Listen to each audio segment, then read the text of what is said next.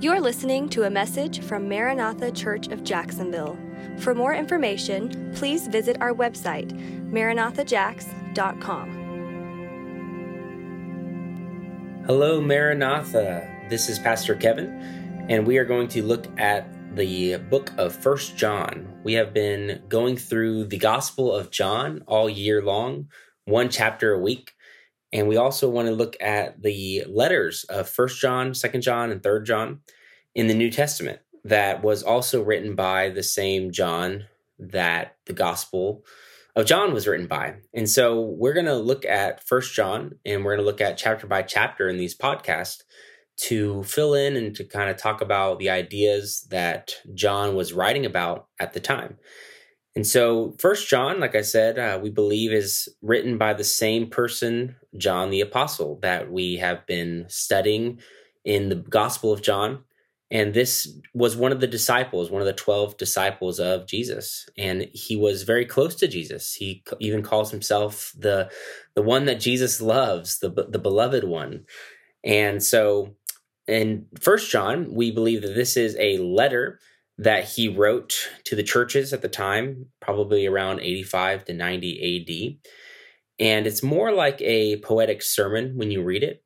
You read it, and it's not necessarily like a letter that you would see in the New Testament, like by Paul, where it has a definite greeting and a conclusion and who it's to. But this is a general letter to the churches, probably in the Asia Minor area at the time, which is modern day Turkey. And it was written to them to address a couple of things, to address some false teachers that were going through those churches. And John was writing to say, hey, there's some people coming through these churches that you should not listen to. And so when John wrote this letter, I think I already said it, 85 to 90 AD was when he probably wrote this letter. And at that time, John would have been very, very old. And we believe that John was the last disciple alive. And so he had this reputation as the last disciple who was following Jesus and knew Jesus and has seen Jesus, which he talks about here in 1 John chapter 1, which we'll go through. Right now, we're a little introduction, and then we'll go through the first chapter. And so this John is very old at the time, and so he wasn't able to really travel to these churches as he would have done or as he has previously probably traveled to these churches. But now he's writing these letters to these churches and giving them prophetic warning about false teachers, and also just giving them encouragement and reminders of who Jesus is and reminders of his teachings. And so he was addressing these false Bible teachers that would come through there, and some of these members of the church that he was addressing even left the church, and they were denying that Jesus was the Messiah. So he's addressing some of that as well. And so John was a little more about John. As I said, he's the disciple whom Jesus loved, which he says that in his gospel, John 21, he mentions that this is from the disciple whom Jesus loved. And then he's also the brother of James, which they're represented as the sons of thunder.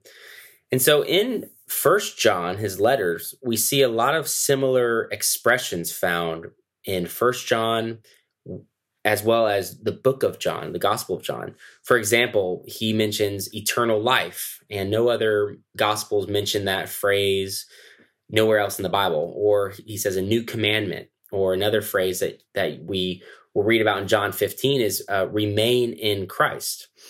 Also, another phrase that you hear in the 1 John letter is walking in darkness. Also, a phrase that you hear in both is that your joy may be full.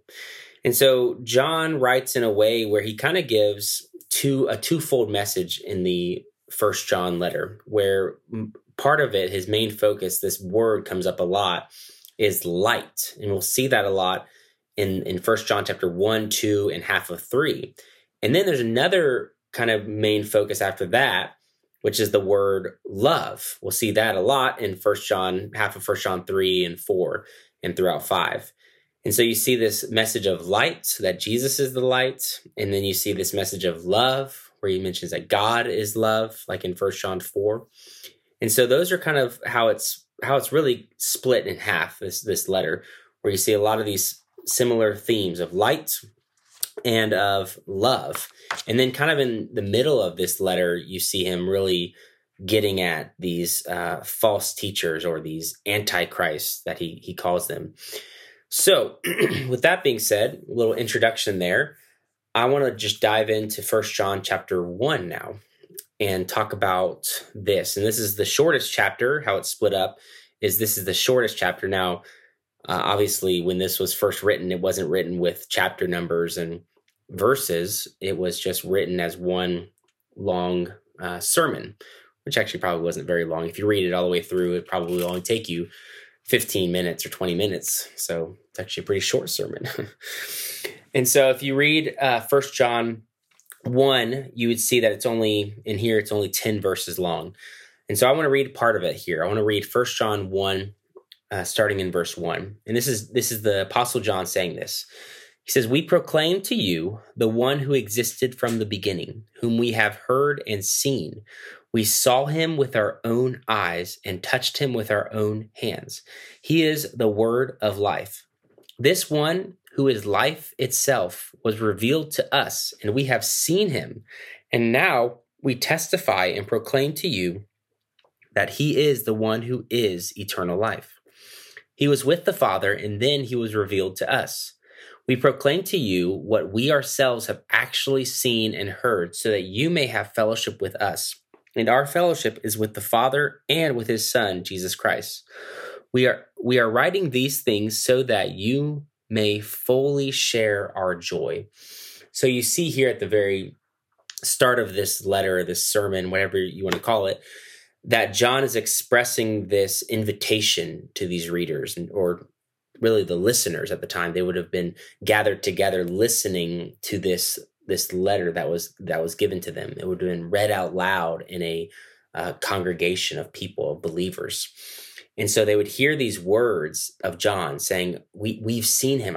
I've touched Jesus. I know him. I've heard his voice. And so we see that this letter is a firsthand account of a disciple who was with Jesus. And so I think that's fascinating right there, that we have this letter today that was written by somebody who actually did touch Jesus and hear his voice. And so I think that's what makes this letter so special. And that all the letters in the New Testament that we read about, that they saw Jesus, they were with him, they heard his voice. And so John is saying, I know, I've seen him, I've heard his voice, and I want you to take my words seriously. And the people that were listening would have taken his words very seriously, because they would have known who this John was. He was the beloved one. He was the one leaning on Jesus at the Last Supper. He was the one that was so close with him in the inner circle. And he was the one that was with his mother at the cross. This is the same John. And so people would have known who this was, and they have probably seen John. They've probably heard John. And so hearing John say this to them, it would have caught their attention. Okay, we better listen to this guy. He knows what he's talking about. He was personally with Jesus for all those years. And so he says that I'm writing this, verse 4, we are writing these things so that you may fully share our joy. And so it's an invitation for them as well as us, that when we read it, we can receive joy that, man, this person was with Jesus. He knows him. And now we have this account that we can read. And as we read it, it brightens us up. We're full of joy, because we know that Jesus is real. He's alive. And people saw him when he was here on earth. They saw his actual physical body, that Jesus is a man. He came in the flesh, and he is God. And so John starts with this introduction, and I love this introduction because of that, just that intimacy that John is sharing with the listeners, and inviting us into this life of joy with him.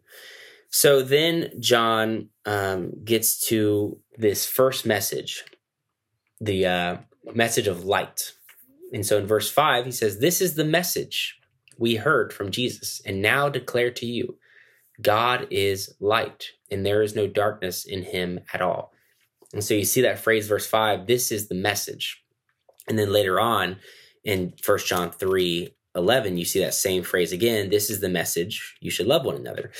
And so that's what I mean by how it's split in half, where this first section kind of focuses on this idea of light, Jesus being the light, driving away darkness.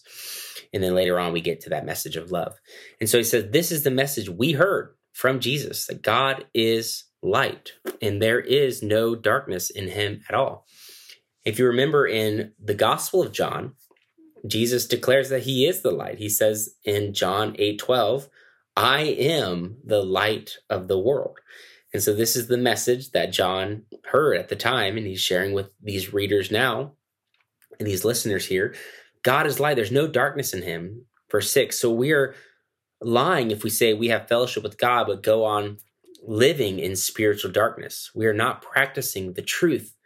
But if we are living in the light as God is in the light, then we have fellowship with each other, and the blood of Jesus, his son, cleanses us from all of our sin. So he's inviting us into this relationship with light. But if we have darkness, we can't be in relationship with light. That darkness has to be gone. And so how does that happen? Well, Jesus is inviting us into that relationship with the light, but he's saying we have to first confess our sins. We have to acknowledge that we are sinful, that we have sin, and that we confess that to Jesus, and he's done something with that sin. He's nailed it to the cross. And so if we want to have fellowship with the light, if we want to have fellowship with him, then we must acknowledge that the blood of Jesus cleanses us from our sin. And so there's that invitation for the listener. How can you be in fellowship with God if you have darkness? If you're walking in darkness, then you don't have fellowship with God. And that's a very convicting word as well. As if we're listening to that, if we're reading that and we have sin in our heart, and we're like, wow, maybe I don't, I haven't been walking with the Lord. I need to acknowledge my sin and give that to him. And so then in verse 8, he says, if we claim we have no sin, we are only fooling ourselves and not living in the truth. But if we confess our sins to him, he is faithful and just to forgive us our sins and to cleanse us from all wickedness. If we claim we have not sinned, we are calling God a liar and showing that his word has no place in our hearts. And so we need this continual forgiveness from Jesus. Confession, I believe, is a very healthy practice. It's not something that we just do once and we're good to go. There's things that we kind of pick up on, and there's things that we continue to kind of struggle with, and we need to acknowledge that and continue to give that to the Lord over and over again. And I don't want us to walk around on eggshells, feeling like, oh my gosh, am I going to mess up? Am I going to mess up? I don't feel like that's how we should live. But I believe that if you're listening to this and you're reading this letter, I think you know what type of darkness that maybe you've experienced or you have in your heart, or something that you haven't fully given to the Lord that you might need to do. And so he's saying, if we confess our sins, Jesus is faithful. He's faithful to doing something with that and forgiving us. He's kind. The Bible says that his kindness leads us to repentance. And so Jesus is kind. He's not ready and waiting to just strike us down with that darkness. He's inviting us into light, and he's inviting us in such a intimate way and kind way that we don't have to be ashamed and full of shame. He's inviting us into this light with him. And all we have to do is confess, yes, Lord, I have sinned. Thank you, Lord, for removing that from me. Thank you, Lord, for clearing my heart, my mind. So then, I don't want to jump ahead, but that's the end of 1 John 1. Then he'll address some more things here after this. But this first chapter just really, invites us into this relationship, invites us into this fellowship. And John is saying this fellowship is a joyful one. This is the reason he's writing, and the reason he wants us to hear this message is so that we do have joy. But if we have darkness and we're walking around lying as if we don't have darkness, then we're not going to have joy. We're going to feel divided in our way that we're living. And so why not just give all you have to the Lord? Give it all. If there's anything you're holding back, anything that you're holding on to that's not of him for whatever reason, if it's unforgiveness or bitterness, rage, whatever it may be, just ask the Lord to search your heart, to examine your heart, examine your mind. And he'll see what it is. He knows what it is, and he'll reveal that to you. And then you just confess to him, and it can be such an intimate exchange that we have with Jesus. So that is the introduction to 1 John, this poetic sermon by the Apostle John, written in 85-90 AD. And also 1 John chapter 1 there about fellowshipping with Christ, having fellowship with him. I think that's a beautiful thing, to have fellowship with Christ, and we've been invited into it. But we have to first acknowledge our sin and acknowledge and confess it in order to have this fellowship with Christ that's full of joy. So let me pray, and then we will continue this journey in the book of 1 John, and I'll talk about 1 John chapter 2 next week. So let's pray. Lord, I thank you so much for this letter that we have that was 2,000 years old, and we have this letter that we can read and feel close to you, Jesus, that we're reading the very words of a disciple who is so close to you. And so we thank you for this. We thank you for this gift that you've given us, that we have this, that we can read it and understand it and listen to it, and we can receive fellowship with you, and we can have understanding of how to have fellowship with you, that we can confess our sins to you and be free of those things and be free of darkness in our hearts and our minds. And so I thank you, Jesus, that you're light and that you fill us with your light. And so do that right now. Fill us with your light. We love you. We thank you in Jesus' name.